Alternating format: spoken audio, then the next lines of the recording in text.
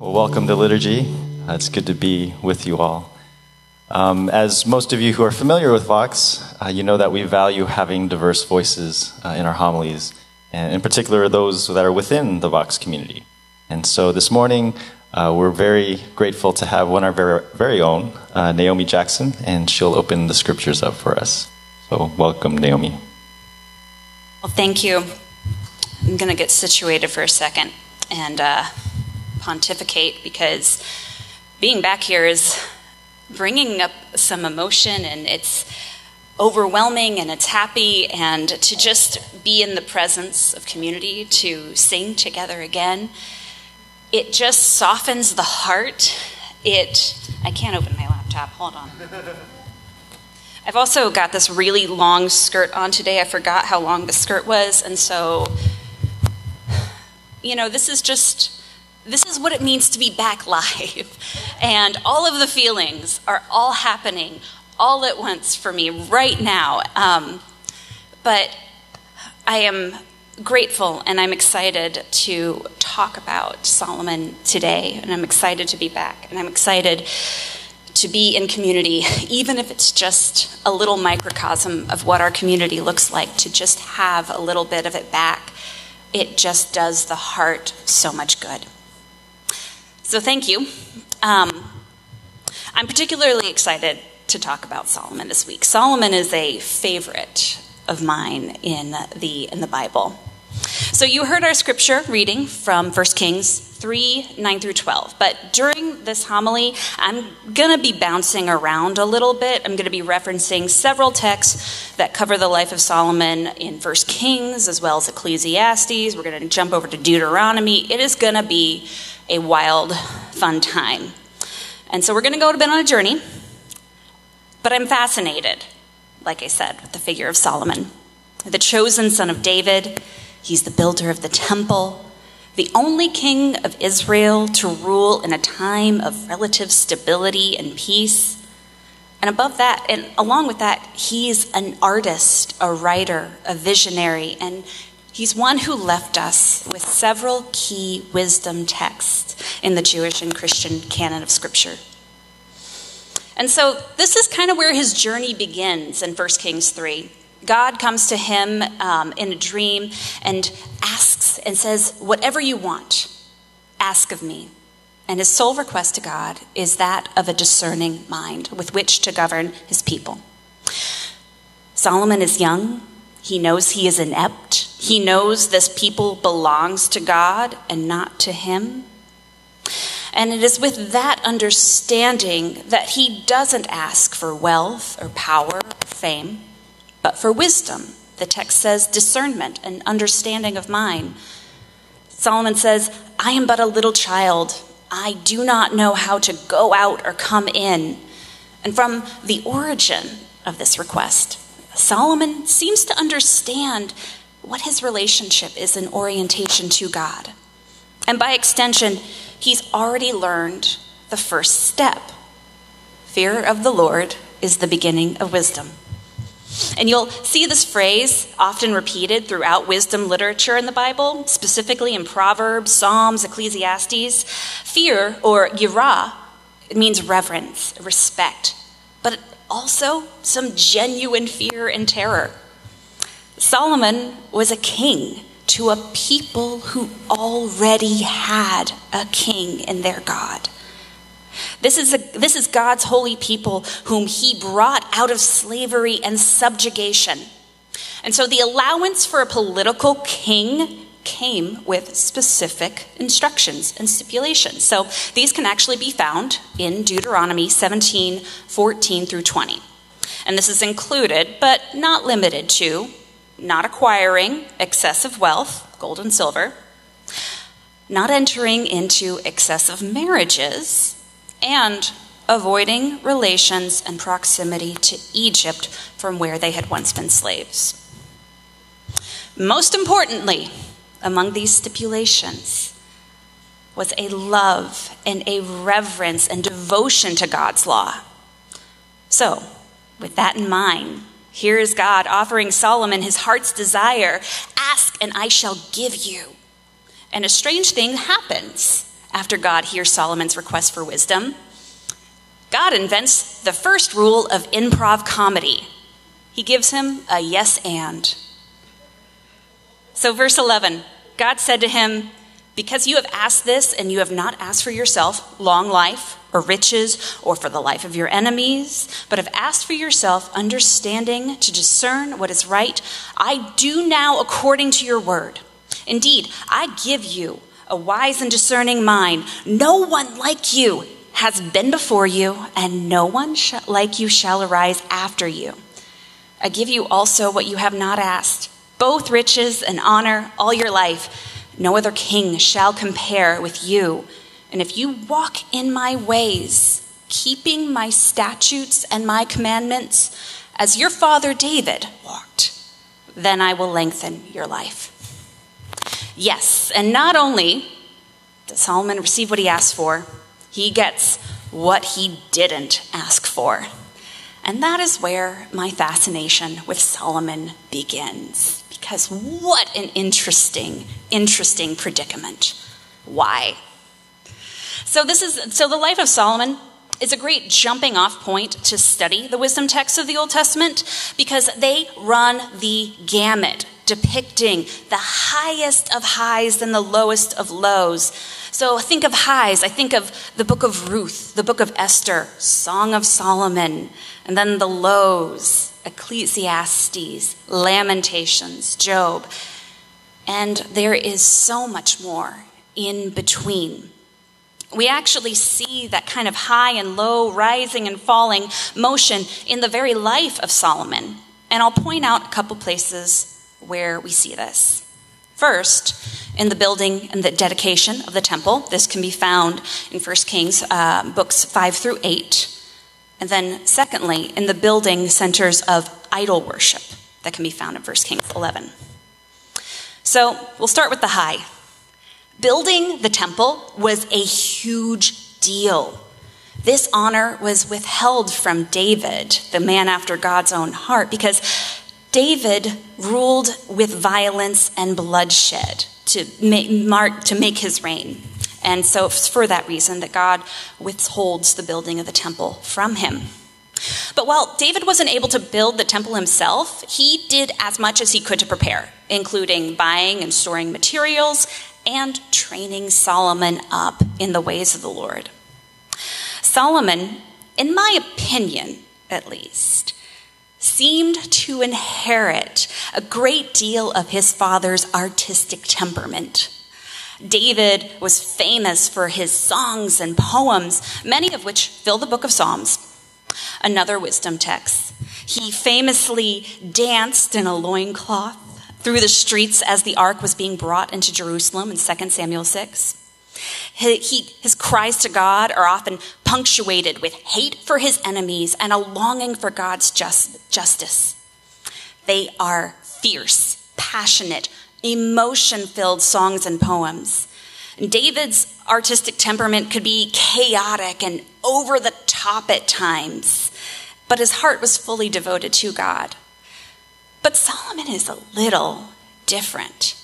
And we can just look at the temple and see an example of that. This temple, this ornate, finessed cedar stone overlaid with gold. Cherubims, palm trees, lilies, pomegranates, lattice work, the gamut. A very fun read. I actually love reading the description of the temple found in chapters 5 and 6. Then jump on over to Song of Solomon, and you're just going to get smacked in the face with so much gorgeous imagery. It's beautiful, elaborate, sophisticated artistry that comes together in the highest of high places, the temple. And Solomon, after building the temple, he discovers he is really, really good at building things. So he builds a lot.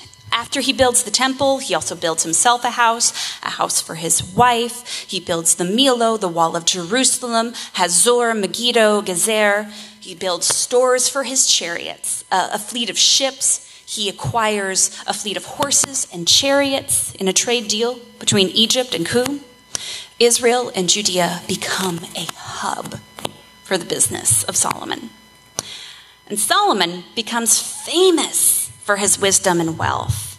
The text in the book of 1 Kings 10, 14 through 29 gives us some key clues into the political and economic patterns that would have been present at this time. Mainly I'm referring to the acquisition of horses and chariots between Egypt and Ku. So I want to take a quick history break and place this a little bit from what we know. So in the ancient world at this time, there are two roads, the Via Maris, which means by the sea, and the King's Road. These are two major trade routes that connect Egypt to the south and Mesopotamia to the north. Well, guess which kingdom they run right through? Ever wonder why Israel is such a disputed land in the time of the biblical patriarchs and kings? The land itself, it's not particularly resource rich or suited to massive cultivation, but it is geographically smack dab in the middle of the two big powerhouses of the Bronze Age. And as far as I can tell, this is a big reason why this land was such a hot spot for chaos. Whoever controlled this strip of land could effectively control the access to some of these major trade routes. And Israel, this nation, this people set apart by God, was created to be a shining light to the world, with God as their king. And I think that for a time, Solomon understands this dynamic and deals with it well. The text tells us in 1 Kings 10 that Solomon's wealth and power and wisdom are all a credit to who God is. God is known because of the deeds of Solomon. So here's what changes. Solomon had many wives and concubines from other nations who worshipped other gods. As a king, he most likely had these marriages through political alliances, but the text says he loved these women. And the law forbade intermarriage with other nations, specifically because of the inclination that it would bring to follow other gods. The text tells us because he loved his 700 wives and his 300 concubines, that he made accommodations for them and built up high places for the regional deities that they worshipped. But not only that, Solomon also participated in this worship. And just like that, Solomon loses sight of the goal, and his heart doesn't belong to God and God alone. He forgets or maybe ignores what God has told him to keep his statutes and commandments. And if a king cannot keep his heart for God, how can he keep his people as a people for God? So now comes the low. God takes the kingdom away from Solomon at the end of his life. He raises up adversaries against him. And soon after Solomon's death, the kingdom splits, Israel to the north and Judea to the south. And the infamous cycle of troublesome kings comes about. Solomon reigns for 40 years, and we believe that Ecclesiastes is written in the twilight of his life, an account of a man who pursued wisdom and pursued every endeavor he desired, and at the end of his life says, it's all vanity. It is meaningless. And that in some ways he's no better than the foolish man because good and bad fall on them both. The message and tone of the book strongly suggests that Solomon, at the end of his life, has done a massive amount of self-reflection and knows that he has failed to do what God asked him. And because of that, all that he achieved is meaningless. The only thing that matters is keeping to the statutes and commandments given by God. Reading this book, it reminded me of a scene from the Gilmore Girls revival, and when Emily is attending her final DAR meeting, sitting there, and she finally breaks. I'm not going to use the word she said. You can watch it. She finally has had enough and says, I cannot do with another minute of this vanity and artifice. Again, she uses a different word, but Nonetheless, we shall persist. And I return to the question of why. Why did God give Solomon wealth and fame and riches only for it to end like this? More so, why do we get a glimpse of this brief shining moment in the history of God's people? Why contradict Deuteronomy 17? It's disheartening to see him come to this reckoning, but I actually believe there is some reason behind it that brings us back to our text in 1 Kings 3. Solomon's request for wisdom, discernment, and understanding to guide God's people. Well, the fullness of wisdom is not without heartbreak and not without failure. And I suspect that God gave Solomon all he asked for and all he didn't, so that he would understand what is and what isn't worth having. I suspect he would not have been able to attain the full measure of wisdom without the understanding that wealth and power and fame were meaningless. Artist and comedian Jim Carrey has a very famous quote. I think everyone should get rich and famous and do everything they ever dreamed of so that they could see it's not the answer. Oh, there's a heaviness to that end, but I don't believe that God set Solomon up for failure or is setting us up for failure. I rather think God is setting Solomon towards God's self. So when I did my original study on this text a few years ago, I wondered if this conclusion, the Jim Carrey quote that I had come to, I was like, perhaps this is the next step. If fear of the Lord is the beginning of wisdom, maybe this is a middle or an ending. And ironically, I don't know that it's either. But here's the funny thing. I think the more we seek the end, the more we only end up coming back to the beginning. The fear of the Lord is the beginning of wisdom. And is that not the way of God? To bring us back to the beginning, to set us on the path of reconciliation and redemption? And the whole movement of God throughout Scripture is a movement to bring us back to shalom, to bring us back to God. So for a brief shining moment in Solomon's reign, we see God situated in the highest place, installed in the temple among his people, accessible to them, and the moment passes almost before we can turn the page. And I invite us to consider this story just as it is for a moment, before we try to place ourselves within it. We may only get a glimpse of what this moment in history was like, but what we are left with is a tradition of wisdom literature that paints a full and vibrant picture and leaves us with an understanding of the cost of it all. It's a picture that is both beautiful and terrifying, but it is a full picture, almost a full life unto itself. So for the past few months of my life, I've had an interesting opportunity. To travel, to stay and spend time with family, with friends. And this journey for me began with death. Shortly after the storms that hit our city, our state in February, shortly after losing my longtime cat companion. And so the only thing I could do at that time was follow my gut, follow my instinct, which told me to move, told me to go, told me to stop staying still.